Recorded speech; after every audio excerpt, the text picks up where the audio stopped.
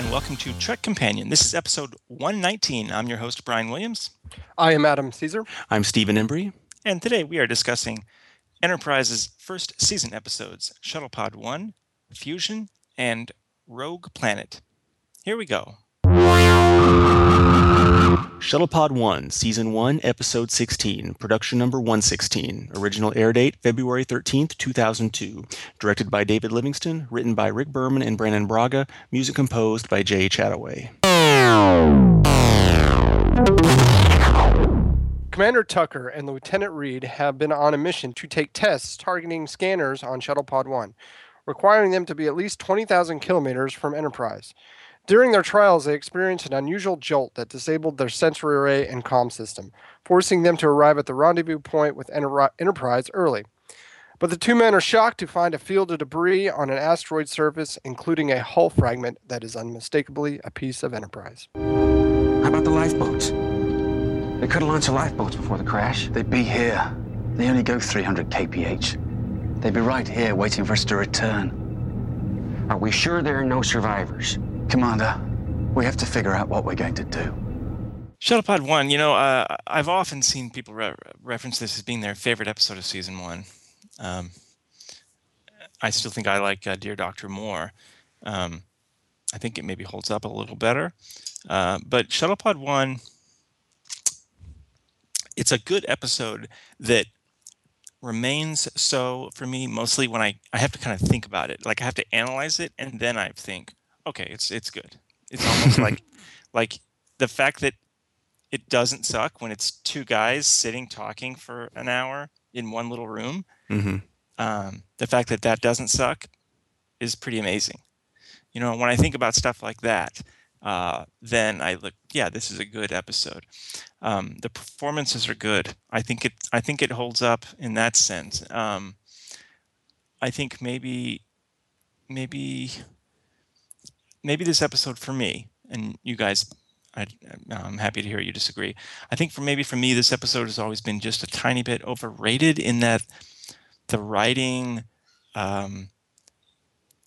it's never as amazing as I thought it was, or I mostly just like seeing these two and perform and go at it, but I don't know that they ever really, there's not much of a moment that I really feel like it really digs down to the bone. You know what I mean? It never quite does that for me. Maybe the best it does is when Reed is talking about how he never really got close to anyone, but with Enterprise it was different. He was starting to feel comfortable with them, but I'm not sure that it ever really gets down there. What are you guys' first thoughts here? Don't get me wrong, this is a very good episode. This is probably the second best episode of the season. I like it a lot. It's one of half a dozen of season 1. I elected to play my spouse, who I'm only playing my favorite episodes for. So, it's very good. But when I think about two people going at it, I think about the DS9 first season duet. That episode to me really takes it all the way. This episode doesn't quite get there. Obviously, duet has the advantage of weightier topics, but still. What are your guys' first thoughts here? I liked it and I didn't like it, to be honest with you. I kind of thought the structure of the episode was clumsy. And when I say that, I mean all the stuff that happened on Enterprise. Just the plot points that drove the story forward and got them into the situation. I don't know. I thought it was clumsy and wasn't well put together. I did enjoy all the stuff in the shuttle pod that took place, the scenes between Tucker and Lieutenant Reed. I thought they had a lot of good scenes in there, and we got some good character stuff, more so from Reed than Tucker. But yeah, I thought a lot of that stuff in there was good. Yeah, I would probably agree that much of what happens on the ship is just an excuse for, to explain where things are in the shuttle, because that's the important part, or whatever, the center of the episode. I do think it's very entertaining. I think I agree on the most part with what you said, Brian, on this. And I knew going in that I liked it. I still like it. But I think kind of like upon deep analysis, it's not one of those that just seems like this is a some incredible piece of art or something. I think it's like I said, I think it's very good. I think it is a well balance of character development, humor. It's you don't have it's not so weighty that you can just kind of enjoy it and letting it go. And there's good jokes, and I do like the insight you get, like we kind of indicated already. With learning about Reed and understanding his character, and then Tucker to perhaps to a lesser degree. So I think it's also interesting how this episode kind of led to a further friendship, which ultimately, it's why they do convention appearances together all the time. It all spawned from, I think, really from this episode in a way. It's funny when you see them together. For me, I immediately think of this episode. Yeah. Every single time. Yeah. So I think, I think it's not some kind of critical masterpiece, but I do find it very entertaining, and that's where I am. Well, we've talked about this before, but it's one of those things like I wonder. I know it would have made it 10 times harder, but I wonder if what if they'd spent the entire time just in the shuttle pod, What if they tried to not cut back to the Enterprise? What if we really had no idea what was going on? You don't get the sense that they cut away to the Enterprise because any of that information is important in any way. You get the sense that they did that because they're scared about spending too much time on the shuttle pod. Yeah. Yeah, they did strike me early on. I mean, I made a note of thinking, number one choice, they decided to let the audience know that Enterprise is not destroyed on a shuttle, although no one would think it's really destroyed. But like it's not even, we just cut there, so we know they're fine and life goes on and all that. They made that choice pretty early on, and could they have? It would have been. You're right. It would have been a lot harder, but maybe there would have been a chance to explore these things in more depth and do some more character development with them if they just decide to stay there. I think it would have helped the narrative in some ways. I think hearing Hoshi over the comm that first time would have been a lot more exciting. Mm-hmm. We would have felt a little bit more like what Trip and Reed felt. Yeah. And that would have allowed us to understand better, be more empathetic with them. I mean, I assume you guys. I remember thinking this episode was a feat at the time. I remember at the time this episode sticking out in the season. Do you guys, have that sense? Do you remember this as being something different at the time? Mm-hmm. Yeah, I remember thinking it was.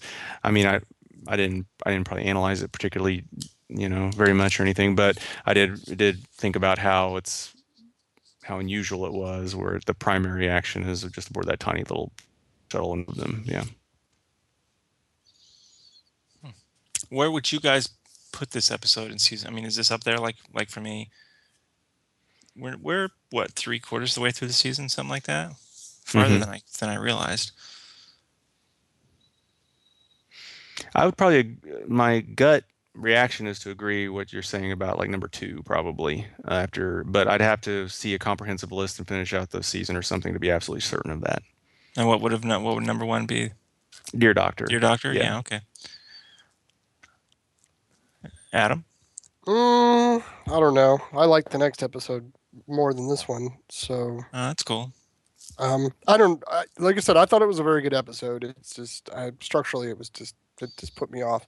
Just little things like, I know sometimes you get caught up in the minutiae and the details of things, and usually I can suspend my disbelief, but it just seems silly to me that they would never contact the shuttle, like have a, check in for, days on days upon it, days. So it was just silly to me. I don't know. Just threw me out of the episode. And honestly, I don't remember seeing this episode ever. Really? So yeah, I don't remember anything about it. I was like, oh, so when we first watched, when you see the tease, it was just like, I don't remember this episode because it's pretty prolific. I would think that would be something I remember, but I didn't. So it's kind of like brand new to me. That's interesting. Mm-hmm. So brand new to you, and maybe it's a little bit lower down in your list than it is for Steve and me. Yeah, like I said, I think there's a lot in this episode for Commander Tucker and Lieutenant Reed. I think it's a great bonding episode for those two, and I can see why, with you guys saying maybe they became friends after this, because I'm sure they spent hours upon hours in that thing doing this episode. And there's a lot we learn about Reed and Tucker and their relationship. So I think those things are good. It builds the show and the relationships, and maybe that's why a lot of people like this episode. It is it is funny because, you know, it's like I said, my kind of gut reaction is to put this as high as I did in the rankings, you know, but yeah, if you do like some kind of in-depth analysis of, you know, what they're saying in certain episodes, maybe it wouldn't fly as high. I think it's just one of these real unusual ones that just has it just kind of has that vibe for me. It's almost kind of on the line of a movie that's later considered like a cult classic kind of thing, you know, where it just is kind of this following this momentum where you can't stop it or something, you know? Or... Yeah, but I think, but here, it seems like the reaction we're talking about for most people, it was immediate though. Right. It didn't build up. Like I remember, but I'm almost wondering the opposite. If because at the time I thought, wow, this is a feat. Even just directing this episode would have been a nightmare. That's pretty amazing they did this. I thought that at the time. I wonder if those thoughts are, you know, giving me some rose tinted glasses here when I watch it, and not allowing, you know, and preventing me from being objective. And I think what you were saying structurally, if they just didn't go back to the Enterprise, and maybe if we didn't know what was going on in the Enterprise, because it's kind of a flimsy story what's going on in the ship. It's a lot of the times we'll have that. We talked about that in Next Generation, where, you know, the B story is just kind of like a waste of time.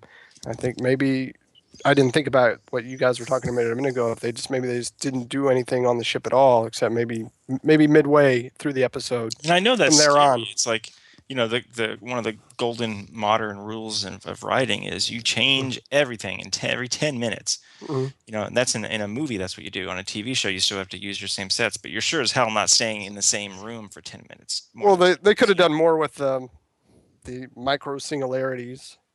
Maybe they could. They could have put some more obstacles in there. The other thing you got to remember about this episode, of course, is that the whole reason they did it was because they needed a bottle episode to save money. True. So they had to basically do no, you know, effects and stuff. A lot of the times they've done that. They've planned a bottle episode to save money, and then they ended up, you know, going off the rails with the effects for it. But here they like not only had to do a cheaper episode, they had to like. A lot of times bottle episode means you're not spending over. Here they had to like actually save money to make up for some crazy money they'd spent. And that always happens, and it always happens around this point in the season.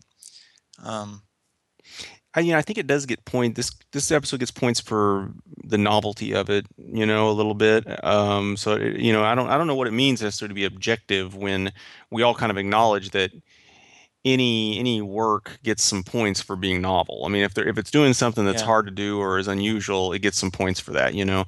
But as the more we talk about it, the more I think that you kind of have to go all the way. You know, if they'd have gone all the way and made this like a little intimate theatrical production, you know, intimate two-man show, like theater, like something like that. I mean, maybe it'd going down as in history as one of these special things, you know, if they'd have filled in the gaps right, you know. But I don't know. They definitely have chemistry there. They had a little bit more to work with. But I think you're right. You know, it's like the risk was too much for them to. Can you try guys that out. imagine any other two? Any other combination of two people on this? Not this vibe. Yeah. Well, they're a great pair. You know, you have the good old boy from Florida and the high class English guy. So I mean, it's interesting. It's like opposites. I mean, how many times have you seen that? It always. It's the odd couple in the shuttle pod, right? And it's a great pairing, and they do it well. Yeah. I mean, that's what keeps it going. It's just their chemistry. And I mean, I think, like, you know, in our hypothetical rewrite here, or I think they still could have like done the dream sequences, you know, the dream sequence, you know, because that's not really back to the ship, you know, in a way. Right. Sure. Yeah. Of course, the funniest scene is when he's talking about her bum. He's saying bum. Well, actually, I had that thought between this one and the next episode. They're so like I hate to say this, but they're so almost like prudish. It's like her bum, he. Have you ever looked, you know? And then in the next episode, we're going to talk about when everyone's so like freaked out about the Vulcans saying, "Oh, you're talking about our mating ritual," it's like, you mean sex? Wait, what? Why? Why are they acting like it's the 1950s? That's what it feels like. Right. I mean, you wouldn't get that Leave it to reaction. Beaver. Yeah. If you started talking, at a regular regular volume about sex in a Starbucks, you're not going to get as much attention as Yeah. in the next episode. That's one way you can tell that Gene Roddenberry did not have anything to do with this. I think he would have rewritten that. That's even the sequence. Have you ever looked at her? Yeah. But I do think we get a lot about Reed and his growing connection to this, and we'll get more. I think we get a lot of that in the next episode about T'Pol. So for that, I think it's a very good episode. I don't know. I was a little disappointed. So I don't know if I can make it not number 2 on my list. Oh, that's cool. That's interesting. Mm-hmm. Well, do we have anything for what it's about?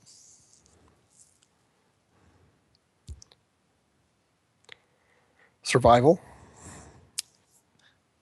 Mashed potatoes will save you. Yeah, this is one of these weird ones that's hard to nail down, when it's. Well, it's kind of one of these outside. I think the episode still holds up because it's such a good. You learn these characters. They go through this situation and they become closer and form a stronger relationship moving forward. So, I think in that respect, it holds up and it's important to Enterprise because the chemistry that they built there. I mean, it's clear that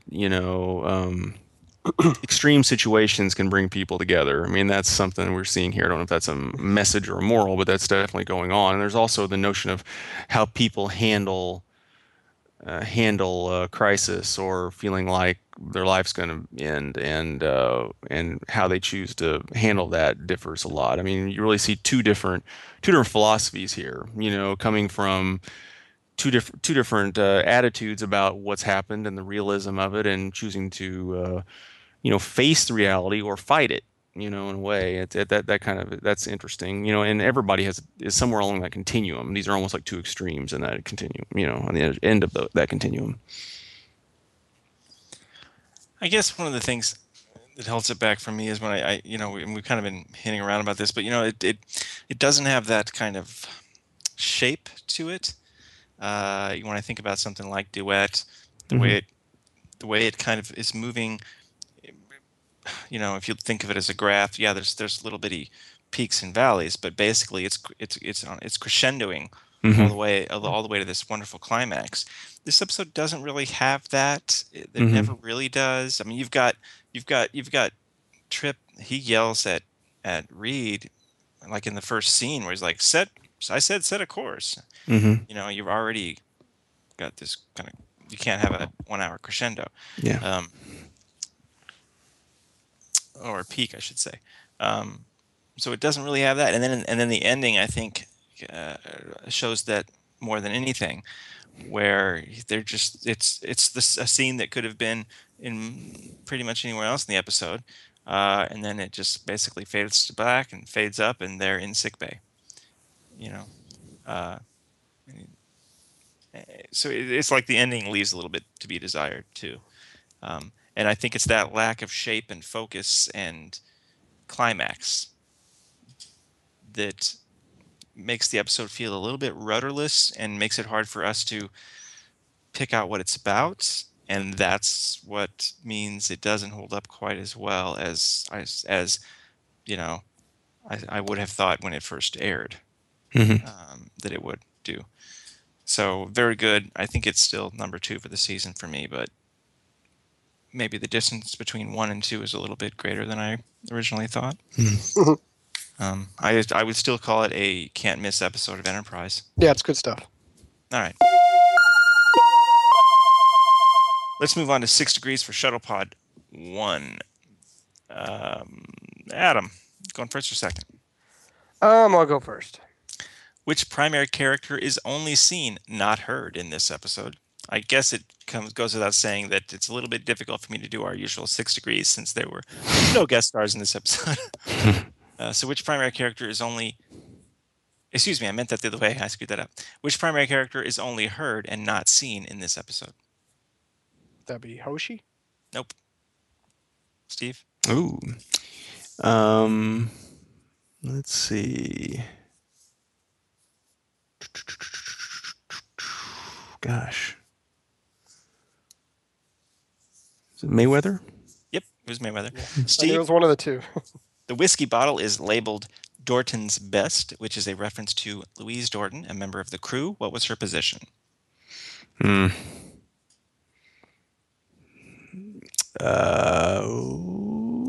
This is a hard one, yeah. Production design. I mean, if we were talking about a movie, the answer that would definitely be incorrect, and that's not her official. I don't know. Well, let me see. Adam, what would you say? Let me make sure. If Adam gets it exactly, then we'll definitely not. Steve. Costume design. No. The answer is art director. Okay, I figured something like that. So I mean, that is different from production design. Yeah, that's different. For a TV show, there's probably not as much of a difference. Mm-hmm. But, all right. Steve has one. Adam has none. Moving on. Fusion, Season 1, Episode 17, Production Number 117. Original air date, February 27th, 2002.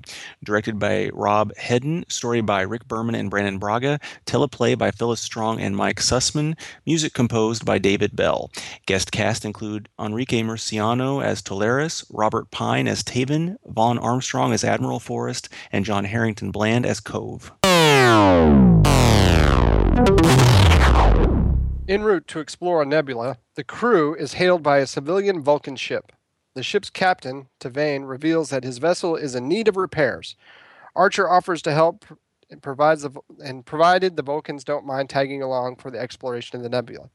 Archer and T'Pol host Taven and one of his crews, Toloris, for dinner. Over the course of the meal, Archer and T'Pol are shocked at the emotional and pleasant and open nature of their guest. Tavarin explains that he and his crew are on a pilgrimage to explore and incorporate their emotions to find balance between emotion and logic. Tell me about your dreams. Your emotions were closer to the surface. It must have been intense. It involved a memory. I was walking down a street in San Francisco on Earth. Fusion. Adam, why don't you kick us off on Fusion? Sounds like you like this one a lot. Yeah, I did. I like the different perspective on the Vulcan culture that we got out of this episode. It's interesting to see that not all Vulcan. I know Vulcans don't believe the same way, and I like when we see like differences in the races. You know, I think we get stuck in the classification that all Vulcans are the same, all Klingons are the same. I think somewhere down the line we get an episode with a Klingon who isn't a warrior. I'm not sure what season it's in. He's actually a lawyer or something. So I kind of like this aspect of a different kind of approach to the characterization of a race in Star Trek, and just a different look at it. We also, T'Pol gets to kind of explore this, and we kind of I like that we get to find out a little bit more about her, why she's there, even though it doesn't turn out very well for her in this episode. I think we kind of learned that she has more of an interest in humans and emotions than previously thought. So, I just liked that's what I liked about it. Steve, some of your first thoughts? Yeah, I like this too, and I think it does have something to say. It's interesting to see these. I mean, it's a big revelation that the Vulcan mind meld is from some underground, versus the mainstream Vulcans or whatever. We learned that here. It's interesting, the issues it raises, the questions it raises in terms of handling one's emotions, and we get some more insight into why for Vulcans it's so imperative they keep it in check, or at least for most Vulcans. And I'd really like a T-shirt that says something like, "Just because you smile and eat chicken doesn't mean you mastered your emotions." That sounds like some fun bumper sticker or something. That's pretty good. I like, we talked about the dream sequence like in the last one, which, I mean, it was funny, but stinky. I don't know. Maybe it was a little obvious. I think I like this dream sequence or this idea that T'Pol's great emotional renaissance came about because of um, Jazz music. jazz blues. music. I mean, that's awesome, and it's not just I don't know. It's not like stage band jazz or something. I mean, it's like the really wild, Mm-hmm. sounds almost like serialist modern music or something kind of jazz. Very modern jazz, I guess. Um, which is pretty, um, you know, emotionally all over the map. So I think I think it's cool that and very interesting that was her great um, secret almost. Like uh, like she had a one night affair or something with music. Mhm. I think that's really interesting and very telling about not just Vulcans but her character very specifically. I always kind of remembered that too. It's not often you remember the dream sequences because they are supposed to be a little bit um, nondescript sometimes, but that one I always remembered. Um, and yeah, I think that this episode, I think it's maybe a little bit better than I remembered because I didn't remember quite how effectively it communicates this idea that um, Vulcans are not humans that learn to control their emotions. Mhm. No, they're way, way, way more emotionally extreme, and to the point of even just violent. And it's not just Yeah. like the minority rare human that is that way. Like Vulcans are like all that way, And if they hadn't had somebody like Surak help them, control this, they would have been, they might not even have survived as a species. They might have destroyed themselves. Yeah. So I think that's kind of neat that this episode shows us that without hitting us over the head with it. So it's kind of who wrote this one? Steve? Who wrote this one? This is the story is Berman and Braga. The teleplay was Phyllis Strong and Mike Sussman. Okay, yeah. I definitely remember liking a lot of what Sussman did.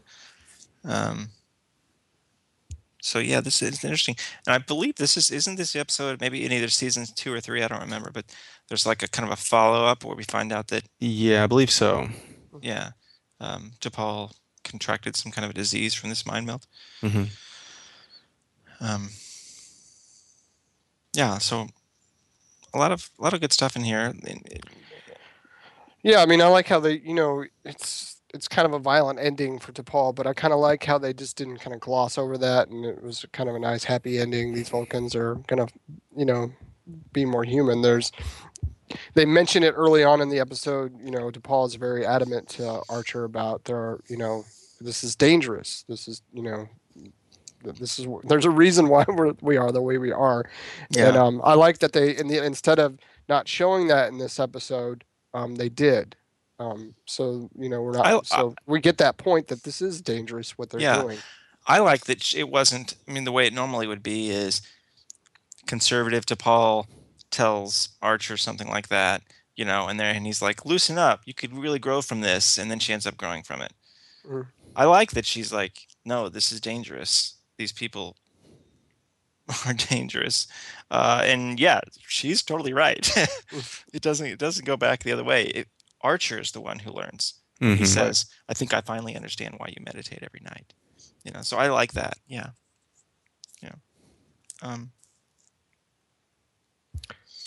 It's interesting. They kind of leave it hanging there, like he wants to keep talking, but he just doesn't know what to talk about. He kind of slowly walks out the door and half turns and looks back. So, kind of like the audience, you're kind of left hanging about what's going on in T'Pol's mind. Well, yeah. One thing that scene when, what's his name? Is it Talaris? Is that the character's name? The guy? Yeah, Yeah. Mhm. Okay. When Talaris melds with her and,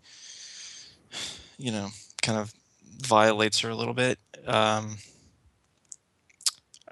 it reminded me of that scene in Star Trek Nemesis where Deanna Troi, it was a violation where she gets like the mind Yeah. violation.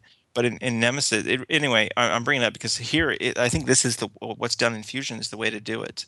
And it was done so terribly in Nemesis. It was like laughably, like I think I laughed out loud a little bit when I saw Nemesis the first time. But here it's done. Here it actually feels like she's being violated. Yeah. Yeah, without being some kind of I don't want to use the R word on our show. I'm trying not to, but without being some silly, it wouldn't even be fair to use that word. You think about the people's minds. I don't think, but I kind of I empathize with her and I recognize and I feel this is a violation as opposed to the way, Nemesis completely. Well, they did it well. They did thing. it well. There's physical contact between the two, and you can see in the Talaris's face he's getting pleasure out of feeling her emotions. Yeah, yeah, he's enjoying this reaction that she is experiencing, but it's done so it's so like visceral, that it is offensive. That I think I'll put it another way. Up until this scene, I thought, like Archer, I thought that Topal was just being too conservative. She's open to some ideas here. Obviously, she had that experience with the jazz music, and we get a very specific sense that she is abnormal for a Vulcan. Most Vulcans are exactly what we think of them in the way that they repress completely those experiences and emotions. So we already have a sense that and she's obviously likes being on this human ship for this unprecedented amount of time. We already know that she is different from the average Vulcan. So she's kind of already susceptible to this kind of setup. So, like I said, it could have just as easily gone the other way. Oh yeah, see, she was just being conservative. Now she's growing more, but it doesn't go that way. And my point was, up until that scene where he violates her, I actually thought that she was wrong. Archer was right. These other people are maybe even more evolved than the average Vulcan. But that scene shows me what Archer is going to learn later, whenever Talaris knocks him to the ground in his quarters, or no, it's his office. Sorry. Which I like that. I like that scene because I like that. I like when Archer, I like when that character is that way. That kind of, he's cool. We're all buddies, and then it just turns on you like that. It's like know damn well what you did. I mean, I love that. I love it. Yeah, he's got that like wry smile the whole time. Yeah, You're waiting for him to play that card. Right. Yeah. What's this episode about?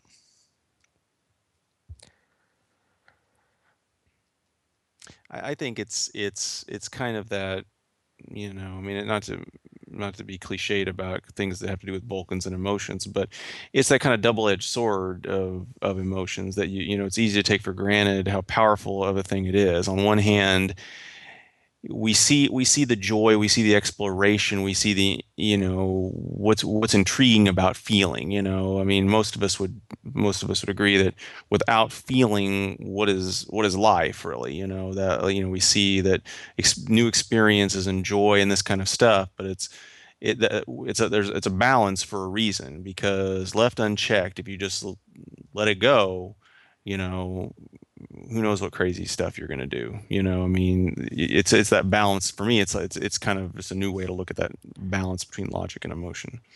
Yeah, I think go ahead. I was going to say, kind of Phlox kind of sums up this episode. It's good to experience new things, but these other people have more experience at it, so go slowly.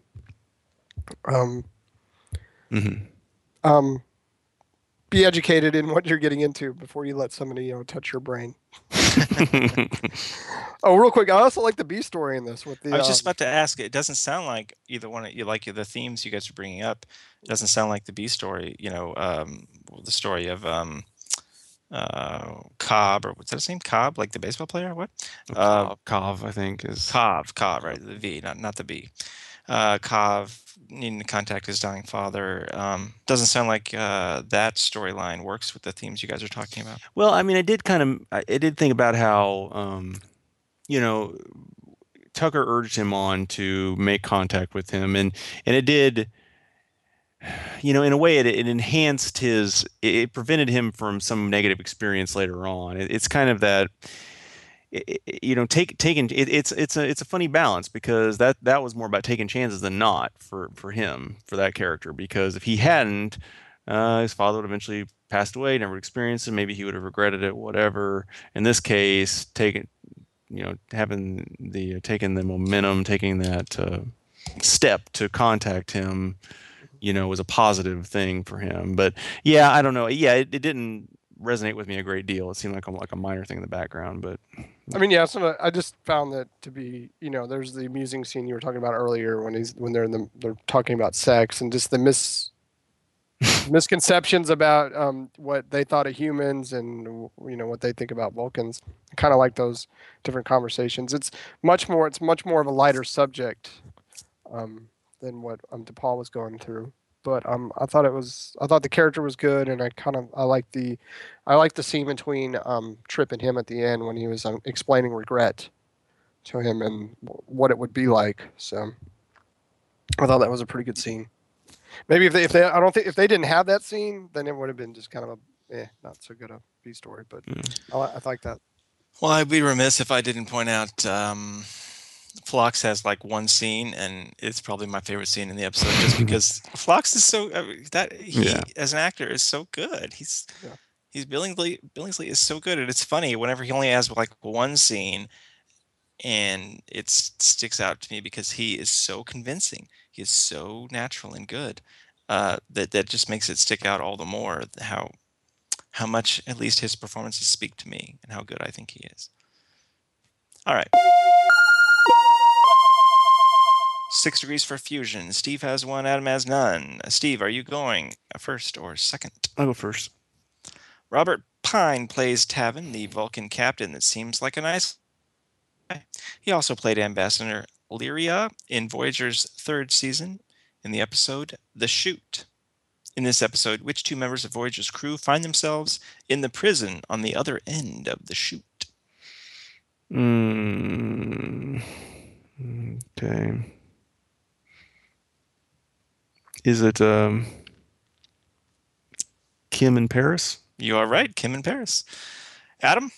Yes. Robert's son, now this is in real life, Robert Pine's son played a rather high-profile Star Trek role. Who's his son? Oh, Chris Pine. That's right, Chris Pine. Yeah, I always remember that. Robert Pine doesn't make me think of Star Trek, even though he had a couple of Star Trek roles. He makes me think of Chips.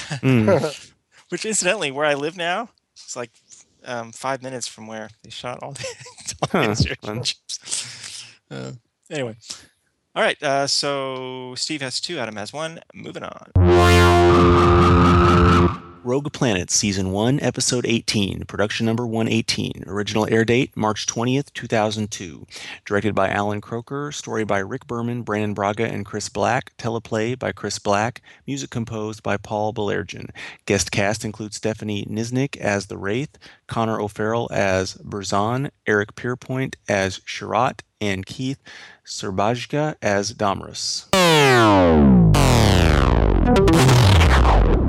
Captain Archer is eager to investigate the dark surface of a rogue planet, one that has broken out of its orbit. Due to hot gas venting from the planet's interior, small oases have formed, and scans show a surprisingly large number of varied forms of life within them. Lieutenant Reed also picks up the power signature of an alien ship. So Archer decides to take an away team, DePaul, Reed, and Hoshi, to the thick black jungle of the planet's surface. Using their scanners and navigation technology, the team locates an alien campsite. You wouldn't be the first person who looked into the jungle and saw something that wasn't there. She was real. Captain Archer, what are the chances you'd encounter a half-naked woman who you think you know dozens of light years from your home world? Steve, I believe you told me this is your all-time favorite episode. Why don't you kick us off on Rogue Planet? Yeah, I think it's mostly kind of silly, really. So, I mean, there's just too much. There's not enough of anything substantial happening and too much silliness. And, really, I'd kind of forgotten about the goofy slug ending, of this, the chick turning into the slug thing. And it's kind of Voyager Threshold silly in a way. I mean, it kind of like, let's cap it off with a silly, creepy looking, looks like, what are those things on the sea monkeys that on the comic books, used to see, pictures of, she turns into like a sea monkey thing or whatever, right? Yeah. And so that just caps off what already was a great episode with that.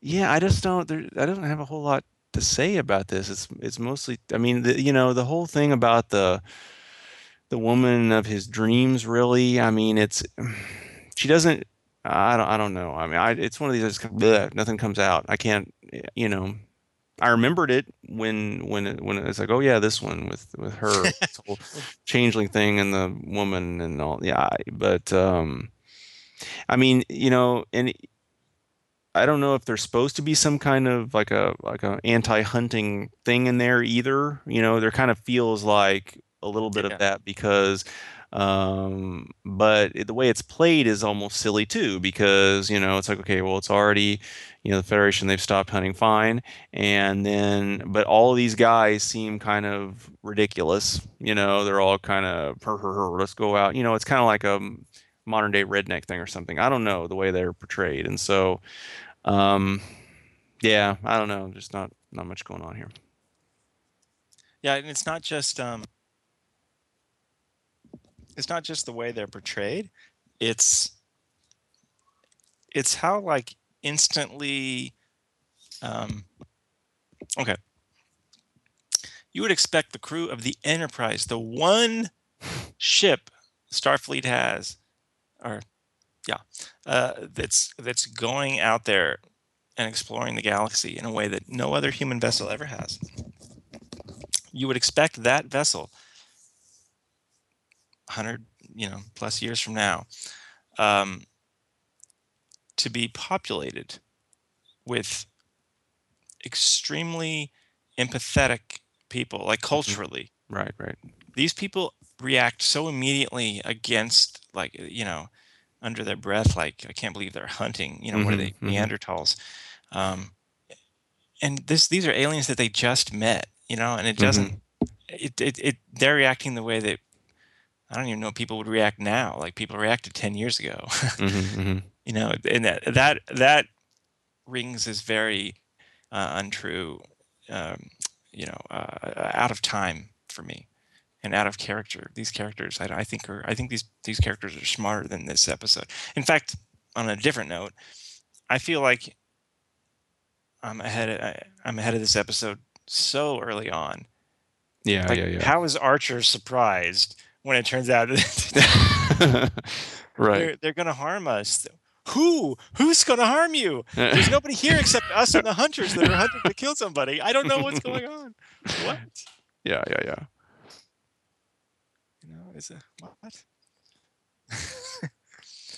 and yeah, the way they resolve it in a way too is heavy-handed, and then they're kind of like there in your face a little bit too. So that also doesn't make them look good either. I don't know what the best answer would have been that would have been consistent.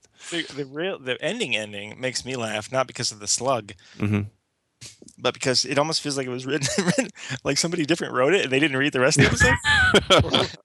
Because the slug, before it becomes a slug, like as a blonde woman, says to Archer, almost as if this was the theme of the whole episode, never stop seeking what seems unattainable. And my first thought was, boy, it's a good thing she didn't give that advice to the hunters. Yeah. And I kind of wish you maybe, I mean, if they're going to do that, why don't you just turn into the slug thing while you're kissing him or something? Make it even goofier, like, why don't you just put this go all the way. All of a sudden, squishy, weird, oh my gosh, whatever. Well, I don't understand. Yeah, I don't understand how this concept kind of got through all the various people who approve scripts, because it's like, it's not like we aren't all familiar with DS9 and shapeshifters. It just seemed weird. The whole episode. Archer comes off to act kind of foolish most of the episode. I agree with you guys about the hunting thing. That was kind of abrupt and in your face. Just wasn't a very good episode. Even the planet itself was kind of out there for science fiction. Yes, there are rogue planets, but for it to actually support like life like that. I don't think that's quite possible, but okay. Yeah, I'm not a fan of when they make some kind of strange astronomical phenomenon and then it has nothing to do with anything else. Like, why does it need to be a rogue planet Yeah. or gases emanate from it if it's this scenario? I mean, if you would have explained that, ooh, it's uncharted and that's why no one's ever found it before, or I don't know, it's something, but there's just no reason why it needs to be all by itself out there. Yeah. It would have been Yeah, a more interesting. I think it would have been a more interesting episode to figure out why it got all the way out there. Who knows? Yeah, there are just so many things about this episode. Mhm. Even those green eyepieces that they wear are so dumb. They're Borg eye implants. Yeah, they're so dumb. You're like, you know what? There's a reason I don't remember ever seeing these again. Yeah. They're so stupid. They just look dumb. I They think look I'm like just- they look like something Nintendo would have made as an add-on to their Nintendo system, like in 1987. That's what they look like. Yeah. Oh God, yeah, those things are dumb. Some kind of silver lining here. I do like the exchange Archer and T'Pol had somewhere in the middle, where he's wanting someone to believe him, kind of, about this woman he sees, and I don't know. I don't remember the meat of what really was discussed, but it is kind of another step in, okay, see how the confidence that they have in one another a bit growing and understanding and stuff too a little bit. But again, I'm just trying to come up with something positive. Well, it's and then funny she the accuses way. him of she accuses him of running out to want to get booty. Yeah, well, it's funny the way that in an episode's quality or lack thereof sometimes informs the different scene. That informs the scenes and the lines. Like she says something to him along the lines of, "Would you be so determined to find this person if it were a scantily clad man?" Uh-huh. Now, if the rest of the episode had been better, I think that there could have been something in that line. But given the tone and timbre of the rest of the episode and what I thought of the quality of the rest of the episode up until that point, when she said that line, I thought her next line was going to be "Booyah," but it wasn't. No. So what are you going to do? Yeah, It's, I couldn't. This is a bad episode of Star Trek. Real quick, I also couldn't understand the poem and why they decided to go with that kind of where he knew her. And early on in the episode, well, maybe she's some lost girlfriend or something. And Yeah, you know what? It's like yeah, it's like people had a bunch of things that they wanted to throw into an episode of Star Trek. Ooh, let's put a rogue planet into an episode. That would be cool. And somebody else is like, you know what? I love this Yeats poem. It's really cool. Yeah, let's put that in there. It's kind of like the Mad Libs of Star Trek episodes. there you go. Yeah, and the other guy's like, I'm really against hunting. Yeah. Actually, I did read, my research for this episode. The writer said that he has nothing against hunters. Like, guess his dad was a big hunter or something. But sorry, dude, that's what you wrote. Yep. Is this episode about anything? Don't eat snails. Why? I don't. They might be shapeshifters Oh, okay. All right. or slugs, rather. Yeah. Yeah, I don't know. Is this the worst episode of season 1? Maybe. It's certainly a contender. Yes. I don't think I remember disliking any episode. No, it's not. I don't feel like passionate about this episode. I don't feel like hatred. I just think it's a crappy episode of Star Trek. Yeah. So. Yeah, you had a little bit more vitriol for what was the episode when they found the colonies. Yeah, that episode was worse. It was probably made better than this episode. I guess it had more interesting things to look at and talk about, like Simon and Simon's mom, but. Yeah, you had a little bit more passion behind your dislike. Yeah, for that episode was. You're more indifferent to this one. You're like, eh. Yeah, that's bad when you have a bad one that is just too bland, and it's like they needed more funny things. You need to Spock this one brain has up the a little bit. stuff. Yeah, this one has the funny stuff. Yeah, right. The more funny stuff, at least you can have something comical where you can play. Maybe if they'd had something. If Simon and Simon's mom had turned into a slug, mm-hmm. Yeah. Mm-hmm. All right, we done with this one? Yeah. Thank you. We're done. 6 Degrees for Rogue Planet. What's our score? It's 2-1, Steve. 2-1, Steve. All right. Steve? Yeah. Stephanie Niznik plays Archer's blonde Yates morphing dream creature person woman. In the feature film Star Trek Insurrection, she played Ensign Kel Perham. She is one of Riker's crewmen on the bridge when he takes command of Enterprise and flies out of the zone that is keeping them from contacting Starfleet. Name this treacherous region of space featured in Star Trek Insurrection. Oh, yeah. And I'm wanting to know the name they keep referring to it in the movie, yeah. Right. The Briar Patch? You're correct. It was the Briar Patch. The Briar Patch, yeah. Mm-hmm. Adam Connor Yes. O'Farrell plays Birzan, one of the aliens that hunts Archer's woman creature. He played Jeff Carlson, the human scientist, in Roswell when 3 Ferengi crashed there in 1947. Name the episode of Deep Space Nine. The episode? Mm-hmm. I have no idea. Steve? Gosh, I'm so familiar with that, and I'm blanking on the name of it. Jeez. I knew the Briar Patch. If that Gosh, it's on the tip of my tongue. I can't remember now. Well, they are not green. Oh, yeah. Little green men. Little green men. Yes. Yes. All right.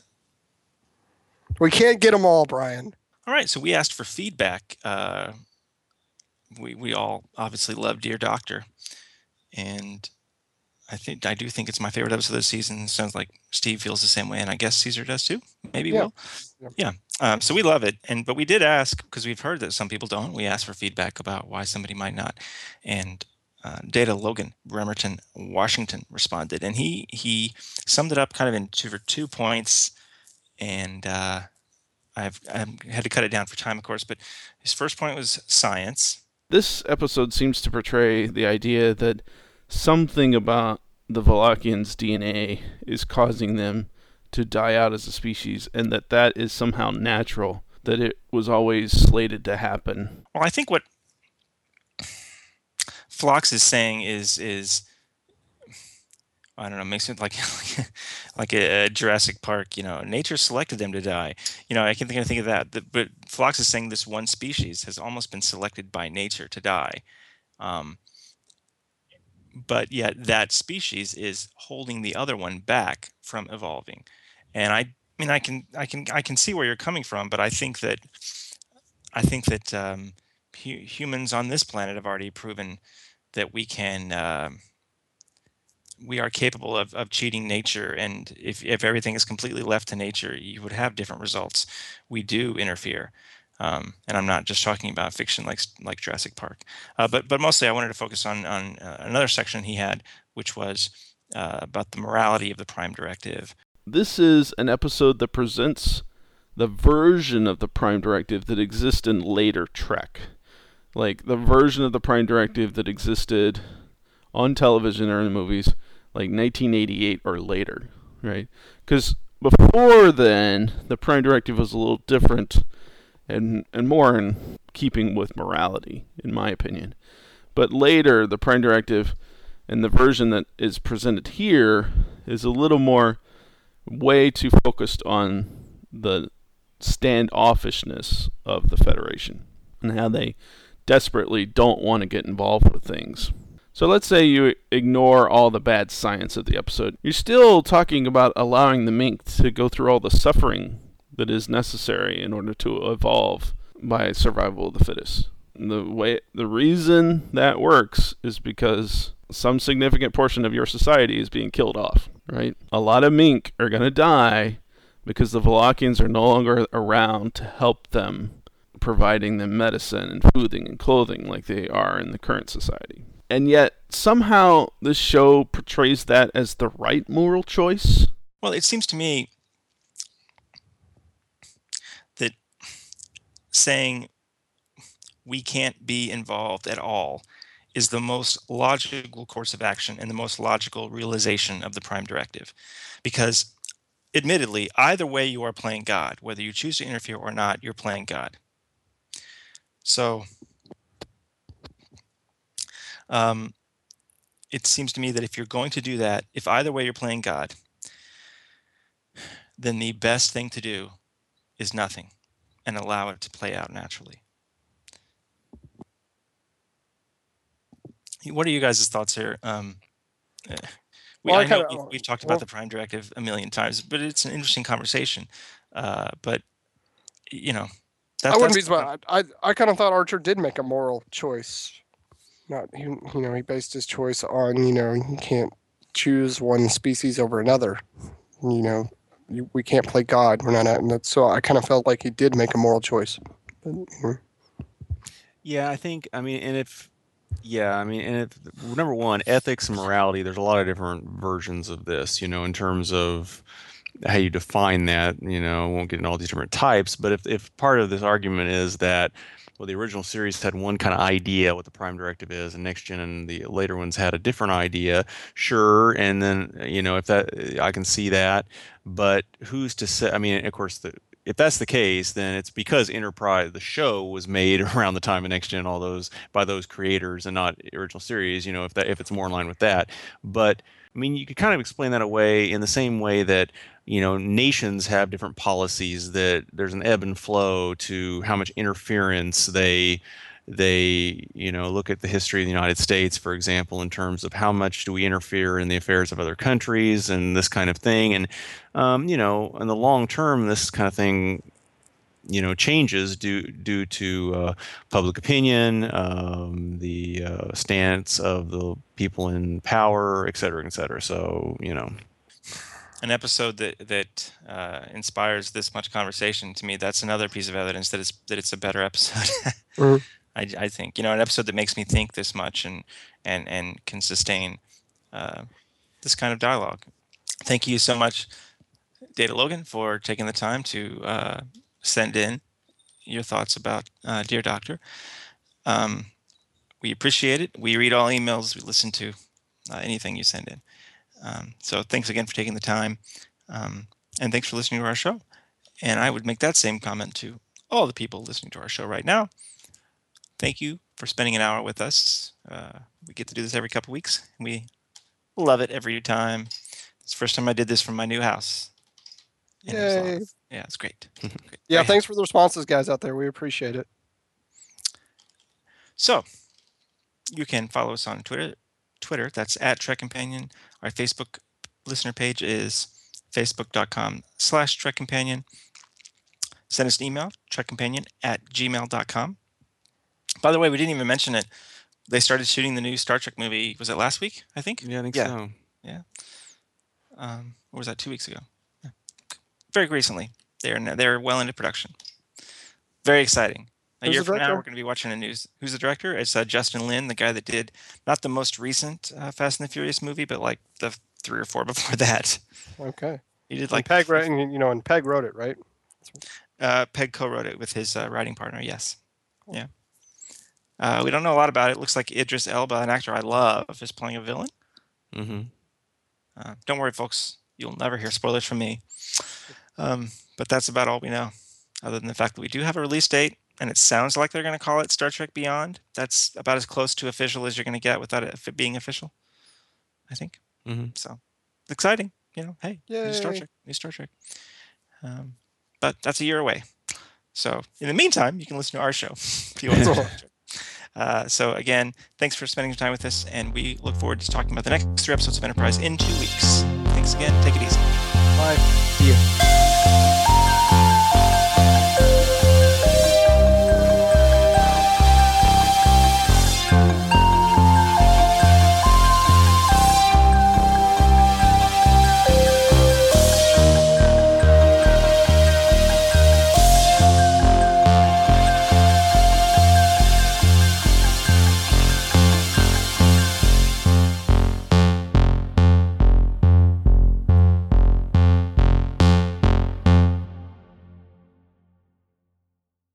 Stefan, I passed it.